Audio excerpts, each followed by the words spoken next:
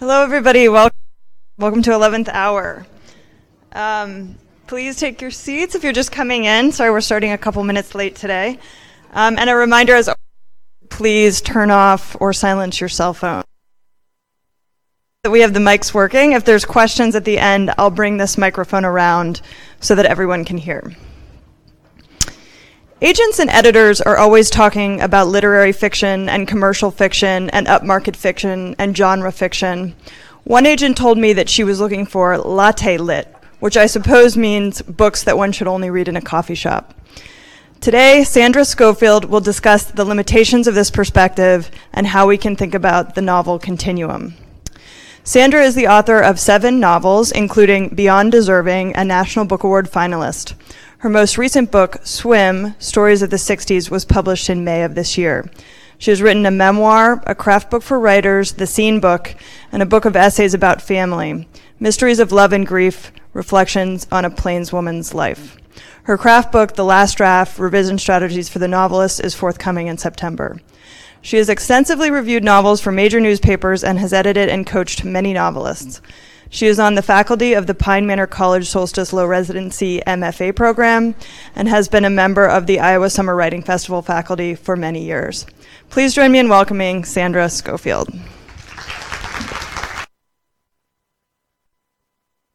Thank you. When you hear a long list like that, some people would say, oh, she's prolific, and other people would say, gosh, she's getting old. She's had time to do all that.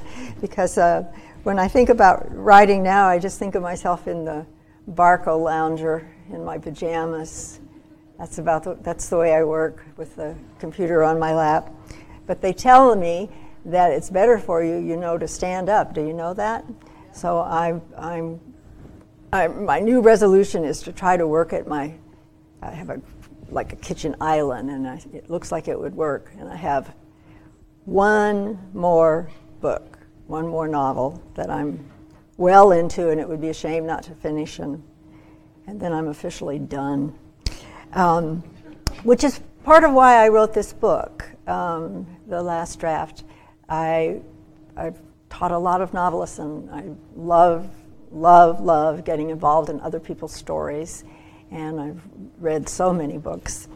But when I moved from Southern Oregon to Missoula, Montana, one of the things, it's been about 12 years ago, and one of the things I decided to do was to begin to sort of cull my library. I thought, every single one of these books I don't need, and somebody might find them useful. And it took me years. It wasn't like I did it overnight. It was years and years, and I did things like I packed up boxes of literary novels that were hot because they got prizes, etc., and sent them off to the man who does what is the annual, that everybody likes to be on the list of small press. What is it? Yeah. So, and I sent them to him because he, at that time, was running a little bookshop in the summer. And I gave lots of books to friends, and I gave books to people where seniors lived, and on and on and on and on. And I did get them down. Of course, I've rebought probably 40 of them. But in the end, it was really interesting to me. Before I came, I went down and looked at my library again, and I have a library of things that I use in my teaching, both craft books and novels and short stories.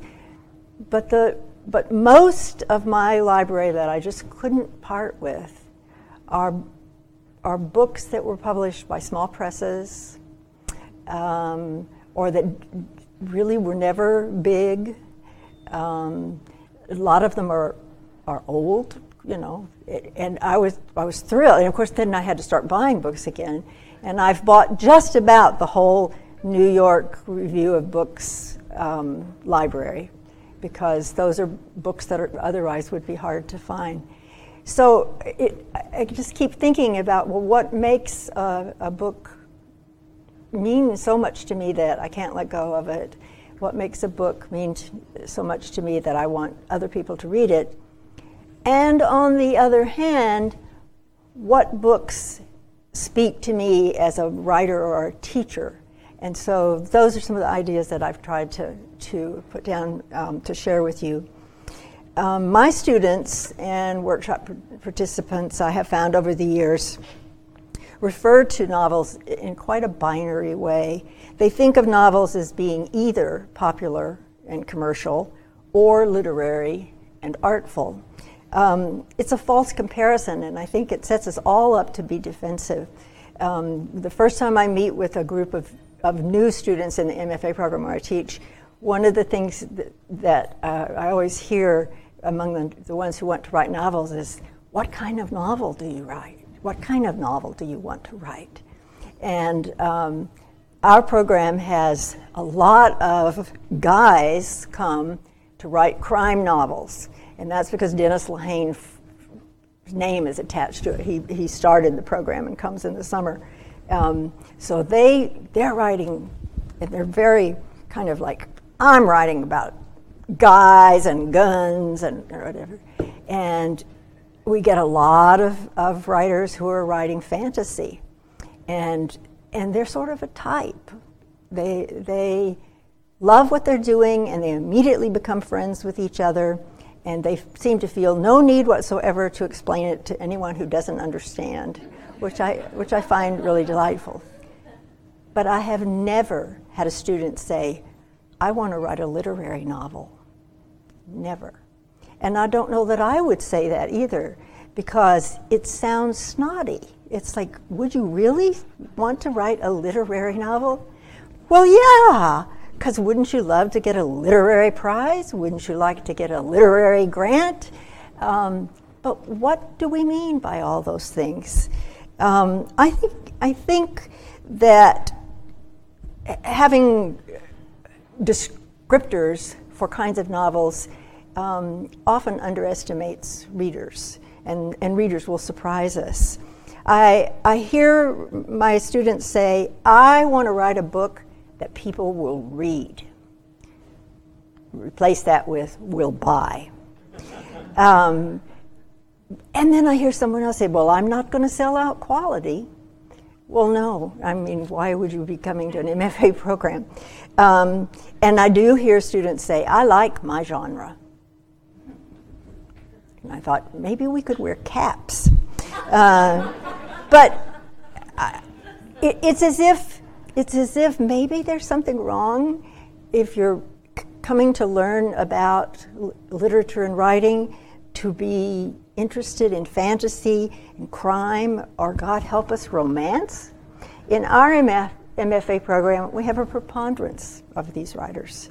But no one of them ever says, me, I'm going to write schlock. They know, and for sure, none of them say, I don't care if I have 40 writers. Everybody wants to be read. Because what we all want is to write with intelligence, imagination, compassion. We want to be read. We want to be good. We don't expect to be read by everyone, but we have a sense of a readership that we would like to have. And I always ask my students to imagine their readers, to think of who is on the other side of the book, that there is going to be a reader. Back in the dark ages, when I was in school, high school, teachers graded on something called the curve. Anyone know about the curve? No, okay. The idea was that at one end of an imaginary line, there were idiots who didn't study and didn't deserve to pass, and they got their Fs. At the other end, there were prissy nerds and natural geniuses, and they got their A's. And the rest of the class was sort of somewhere in the middle. And the most common grade, of course, was in the middle, the C. I think this approach has fallen off in teacher training, I hope so. But it is useful for our purpose to think of the idea of a continuum. I want to forget A and F because that's not what I'm talking about. I'm not making judgments like that. We aren't going from good to bad on our continuum. We're just saying that the idea of the continuum is that there are fewer of whatever it is at the ends, and more humped up in the middle. That was the idea of the bell curve.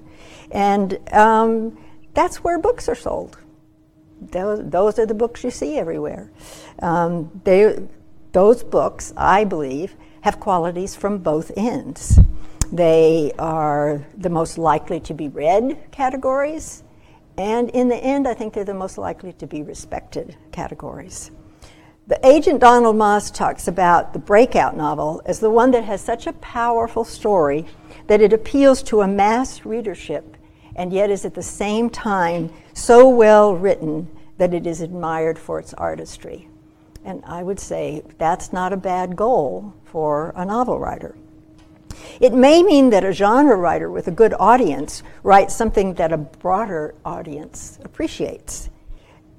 This seems to happen every season. There's almost always someone with a backlist of good, solid books who, for whatever reason, hits a sweet spot and suddenly has a big audience. It's another one of those dreams that keeps drawing us forward. Hilary Mantel, for example, the British writer, has been turning out terrific novels for decades, but it was her books about Thomas Cromwell that brought her great fame. And of course, there are writers with audiences of readers who don't care about any of the issues I'm raising. They just want a good story. They don't read reviews. They don't read reviews. They go to the bookstore.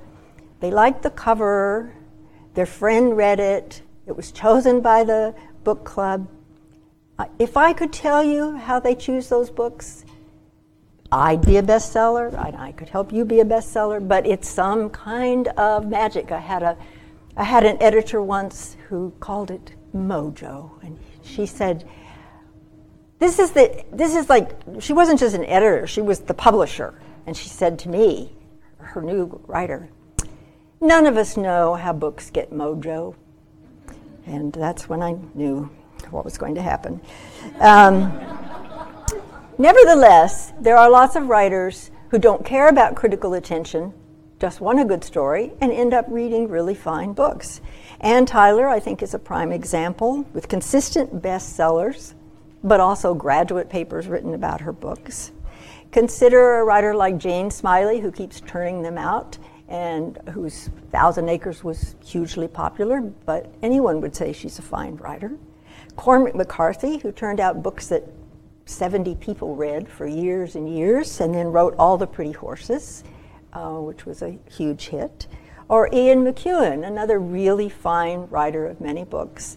And Atonement became a movie, and all of a sudden, his other books, which had also sold more. It's as if there's a star in heaven, and it passes over, and nobody knows who's going to be right under it. That said, I think there are writers who don't want to be in the middle. They don't really want to be both literary and popular and worry about that. They have a place in the literary world and a niche, and they sell book after book after book without having to worry about any of these things. That's when we call a book popular or a writer popular. Stephen King isn't worrying about where he is on a continuum. The big mystery writers and thriller writers, they're not present at this talk. But I think of fine literary writers who would like to enlarge their audience and who do enlarge their audience, and it's a big day when they do. Consider, for example, the British writer Kate Atkinson, who melded mainstream sales and widespread critical praise with her novels Life After Life and A God in Ruins. How many have read any of those? I would have thought more. She was already well known and respected. Her most popular books were mysteries. And then she wrote 2 novels in which the whole idea of a person having only one life got thrown out the window in favor of diced chronology, impossible history, and a whole new way of conceiving of a person's time and fate. And all of a sudden, she's a literary star on several continents and a bestseller on several continents. She came up with something new, and she wrote it with great craftsmanship. And then think of Justin Cronin, who is a graduate of the program here. He came out of the gate with some nice literary work. And then he wrote a spectacularly successful vampire trilogy. So lots of writers have more than one thing in them, and who's to say what the next one is going to be? So I'm going to chance a description of two sorts of novels and remind you that a story that's good is good because it's good. What else can I say? And I say again that that's what you want, to be as good as you can be at what you do, which almost surely means drawing on both sides of the continuum. I'll go out on a limb here and say that I think that literary fiction writers have a lot to learn looking towards the other end. A lot to learn about how to reach an audience. And that's something that I've been trying to learn for decades. But if you have a resonant theme and a complex protagonist and a compelling voice, you have a great book. And sometimes that occurs in a book that maybe I don't like, but lots of other people do. Or it occurs in a book that's a little too dense for readers. But I think there is a broad range of kinds of writing that can have resonant themes, complex protagonists, and a powerful voice. Think about the novels you love. I'll bet you could describe them with phrases from both categories. So I want you just to take a second and think of a novel that you love. And try to think of a contemporary one, like not The Great Gatsby or Madame Bovary or whatever, but something in the last 10 years. And just keep it in mind for a little while. Everybody got one? Okay. All right, so first I'll talk about popular novels. Popular novels are usually written with a comfortable, unobtrusive voice.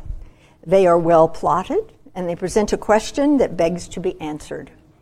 Well, they may be way down on the continuum of popularity, but who on the end of literary writing doesn't want a well-plotted story with a question that begs to be answered?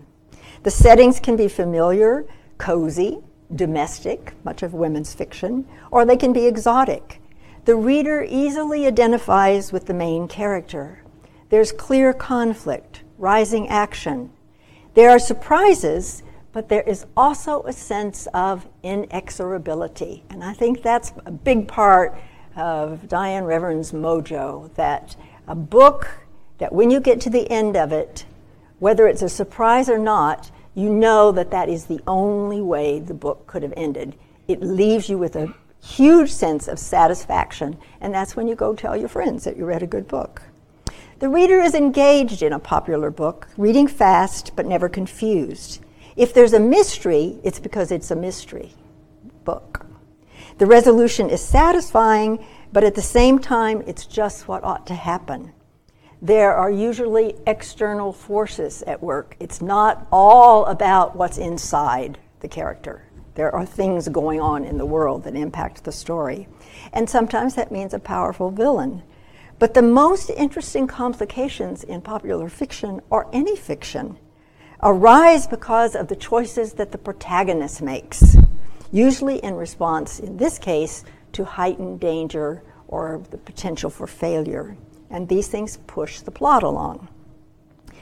Memory and psychology often explain or drive character problems, but I would amend that really to say memory and popular psychology, the things that are sort of current in the zeitgeist that we're talking about tend to show up in popular novels, just as current issues tend to show up in popular novels. Sometimes they're simplistic. The woman abused as a child despises men until she meets Mr. Right. The impoverished child grows up to be CEO of a multinational corporation. I read that book. And there is usually a big scene of revelation. Structure is clear. Nobody's confused. Sometimes it's schematic. The reader can follow the story complications, but always has questions about what is coming next. There's a sympathetic protagonist, but there are often alternating multiple points of view.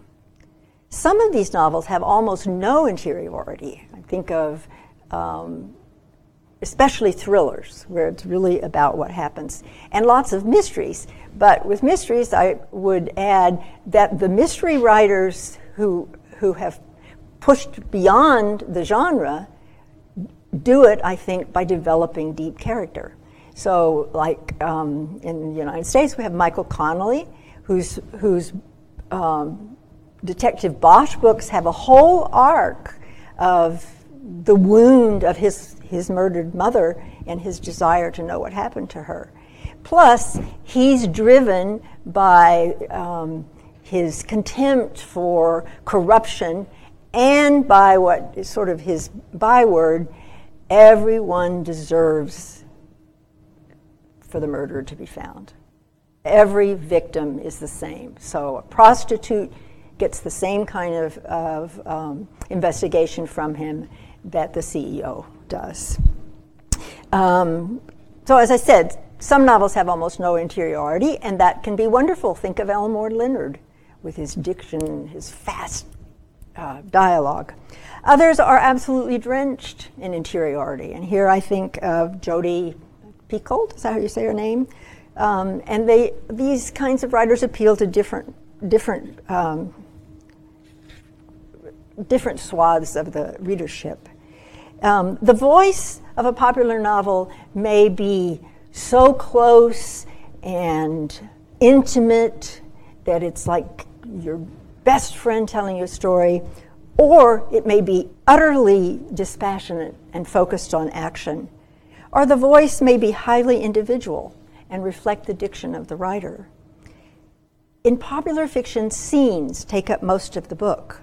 Read several books by a popular author, and you can probably write a blueprint for writing a novel like that person, except that you won't have the idea that that person had. And it takes talent to come up with the idea for a novel. So when does this kind of writing go too far? In my estimation, these are the problems. Characters are flat. They seem like they were taken out of a drawer. They might have been lifted from somebody else's story or from an earlier book by the same author. When the explanations for character behavior are obvious or corny or just not there. When it's all excitement and gore and sex and burning swords, and I don't really care about any of those people. And when pop psychology is milked for explanation. And then last, I would say, the thing wrong with popular fiction is when I've already seen it, thank you. When the language is trite, dull, or worst of all, full of errors in syntax and diction and vocabulary. To be fair, I see two exceptions to my reservations about popular writing and how sometimes it just skids off. One is that although genres appear to have rules, the rules can be broken. And this is much more true now than it used to be. I used to have friends way back in Ashland, Oregon, 3 women who were pals and sort of made themselves into a little writing club. They were all English teachers, but on the side they wrote bodice rippers. And they did really well, and all their books had, Italian men on the cover. And then one day, it just disappeared. Those books don't exist anymore. Another exception is when someone talented and ambitious cracks the genre with a fresh interpretation. And I would cite Jennifer Weiner here, who I think is much admired, and many people are trying to write like her. It not only means success for the writer, it means that a whole new genre spreads like wildfire. Likewise, when a writer writes an entertaining novel that is completely outside his expected territory, if you will, it becomes a fodder for publicity. So an entertaining story, what you would call a beach read, for example, is the novel Rich and Pretty, about childhood female best friends grown up in New York City, but it's written by Ruman Alam, a first-generation American son of South Asian parents. So every time I read anything, any kind of review or blurb or anything about that book, that was what they told me, as if I should read it because a strange person wrote it. But for publicity, you take what you can get, and that one seems to work. Literary novels. I will say that I think there is such a thing and that they spring from artistic impulse. Story is driven more by character than by plot. Well, there needs to be a plot. There is a heightened attention to language, and there is often an innovative structure.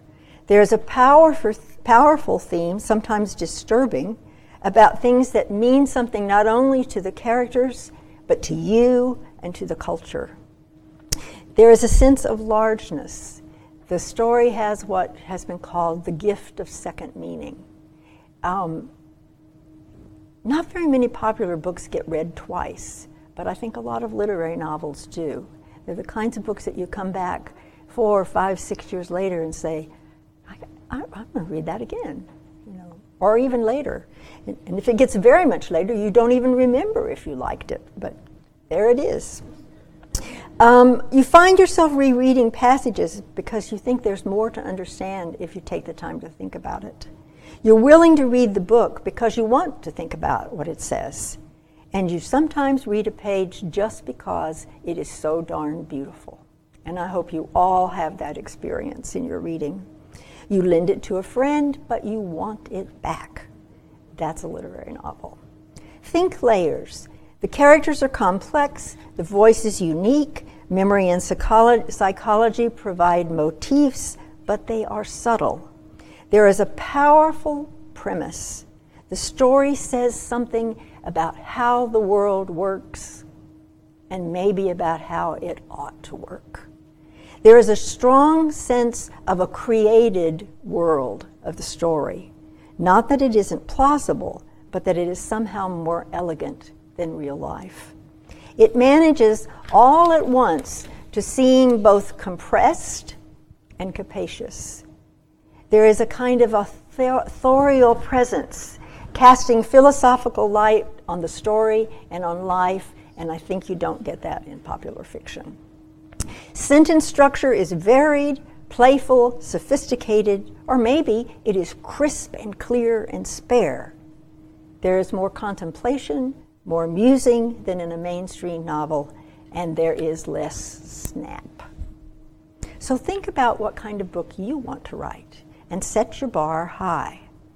Draw from these descriptions of the characteristics you want to strive for. And I mean that literally. Make a list. Don't expect to get everything right on your first pass. You can learn to write better. And that's why you're here. It's why you'll come back.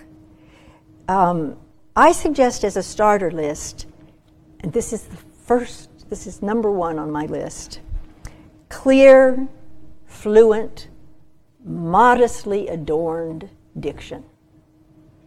In other words, you write with economy, clarity, close attention. You're not trying to be fancy, and you read your work aloud. You want it to be clear. You also want to be error-free. I mean, I can't imagine that someone goes to the trouble of writing a novel and doesn't catch the mistakes in it. But I see that now. I mean, not only in some of the self-published fiction, I see it coming from the major houses. And I think the reason is that copy editors are no longer on staff. They're paid by the job. So the faster you get a job done, the faster you get on to the next one. But all I know is the day that I read a novel from Knopf and it had a lie-lay mistake was the day I threw the book across the room. You don't want to be a smarty pants. You want to have an idea that excites you. You want a well-constructed storyline that comes together at the end, but not too early and not with tricks. You want someone to love. A book has to have someone to love. It has to have someone to be afraid of. It has to have something to learn. It has to have the warmth of a storyteller's voice. I'll say that again. A well-constructed storyline, someone to love, something to be afraid of, something to learn, and the warmth of a storyteller's voice. Build on your strengths and strengthen your weaknesses. If I could suggest just one thing to apprentice writers, it would be to get a book on sentence craft and make it a regular part of your discipline to simply work on improving your sentences.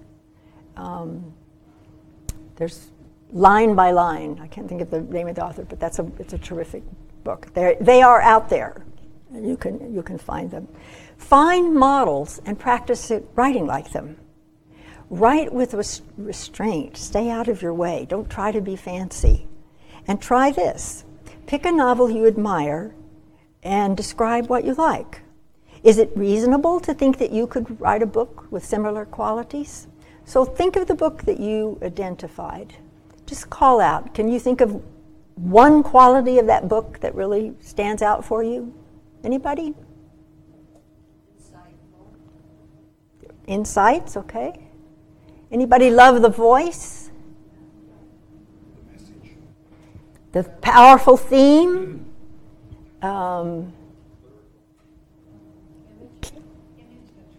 Great. The image patterns. Characters that you identify with? Okay. Sense of surprise? Anything else? Think about it. When you read a book, if you really love a book, spend some time thinking about what made that book such a good experience for me. And is that something that I can emulate? And if so, I have to figure out how to do it. Chances are that you have eclectic taste and that you read things that can serve you and you read other things that you would not try to write like. I mean, I'm never going to be a Russian novelist, but I love Russian novels.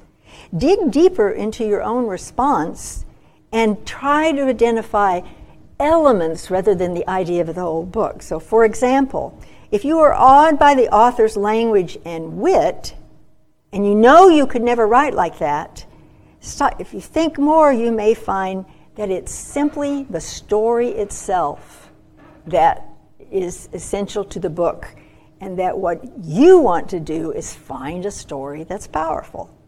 So you aren't Flaubert. That doesn't mean you can't tell a story about a sad, foolish, passionate, deluded woman who somehow touches all of us with her impossible dreams.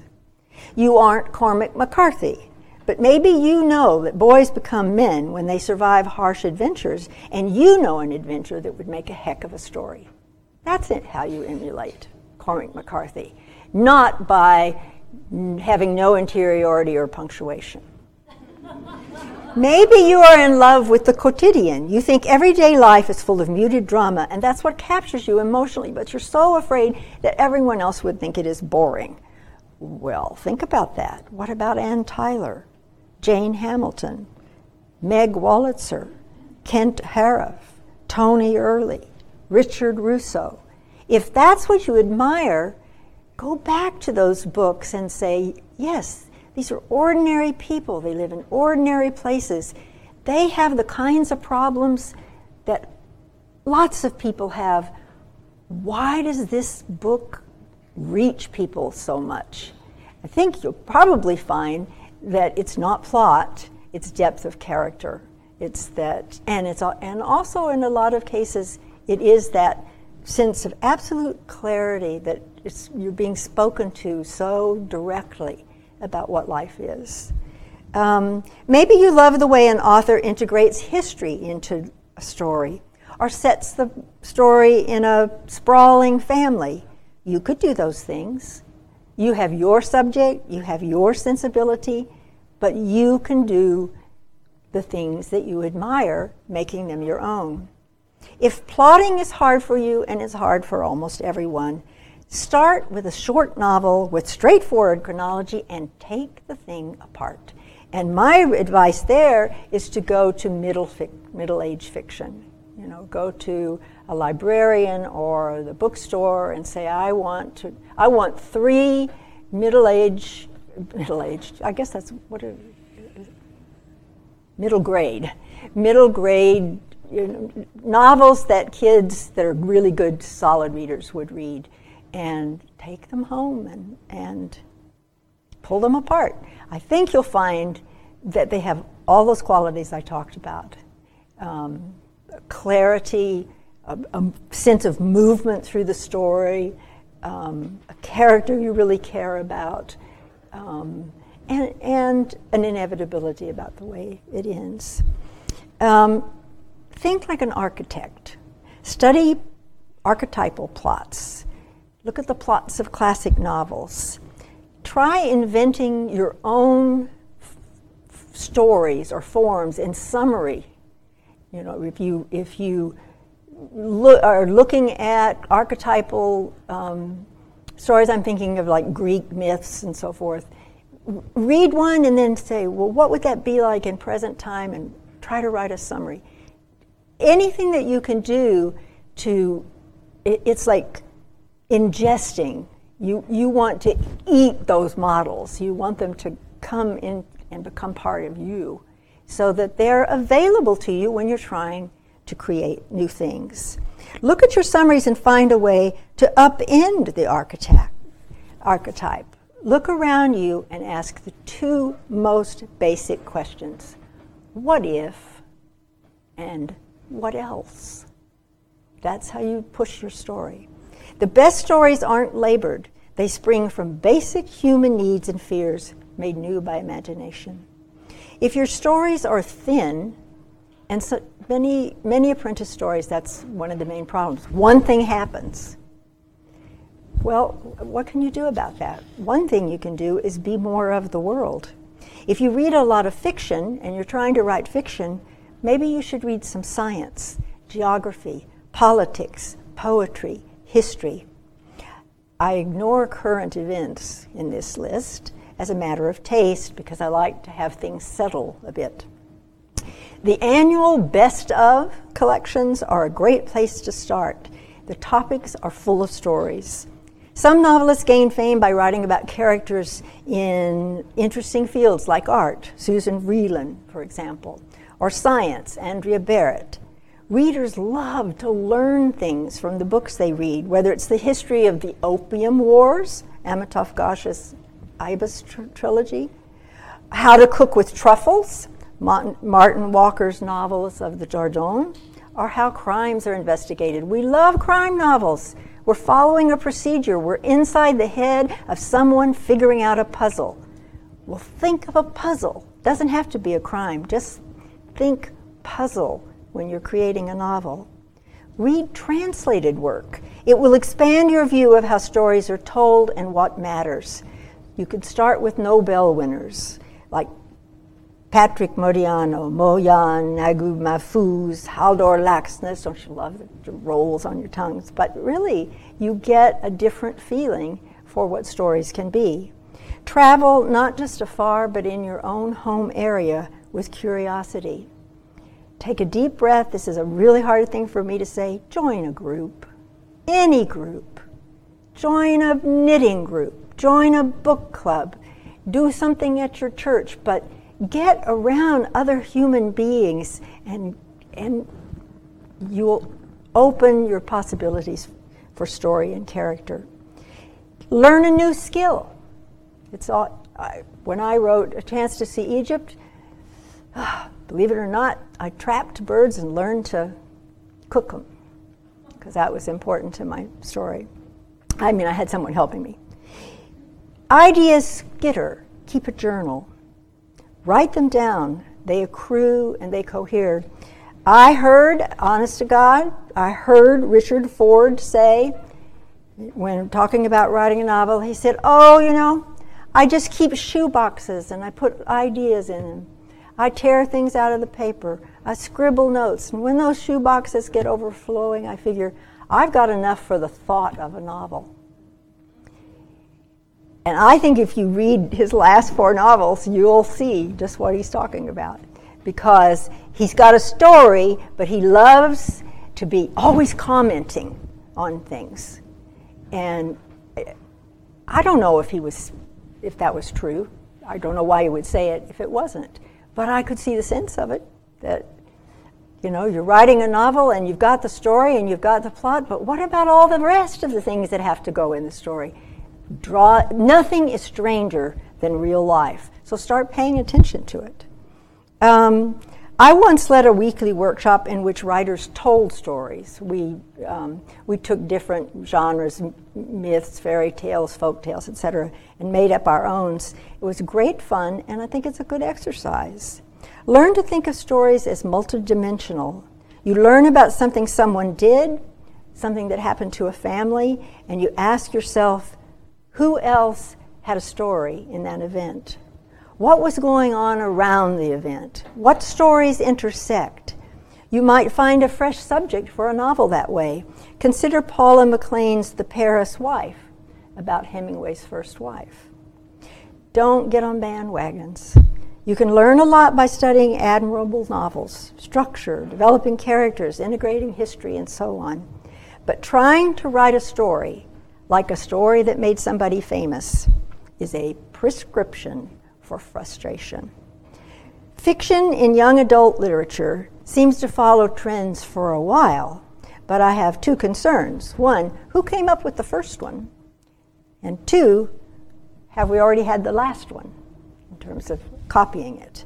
You want to be the first one to come up with the idea, and nobody wants to be the one that wore out the genre. If you can find a fresh interpretation for an old genre, that's something else again.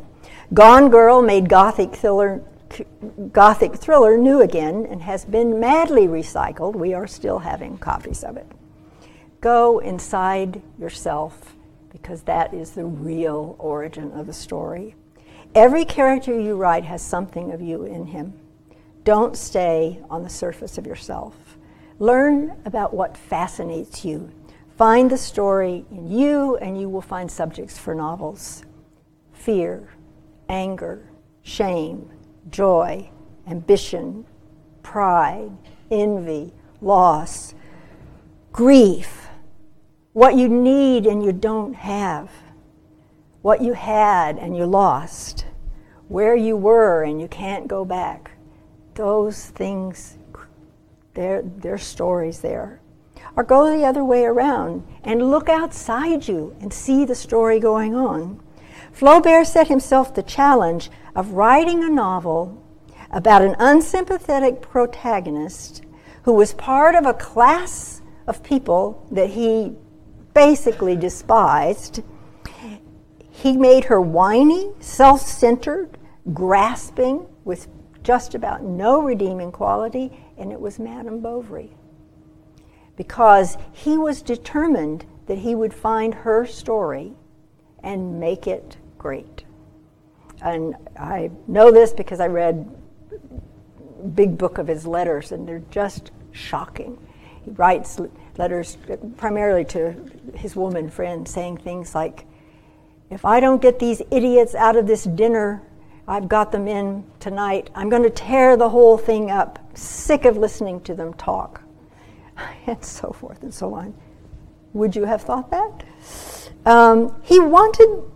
It was a challenge to him. He wanted the reader to understand her so completely that it would be impossible not to care for her.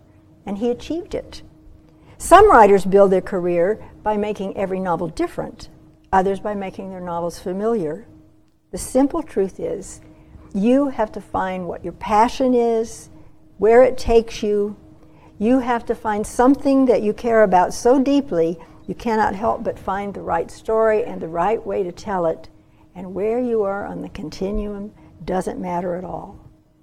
Read what you love and write from passion. Thank you.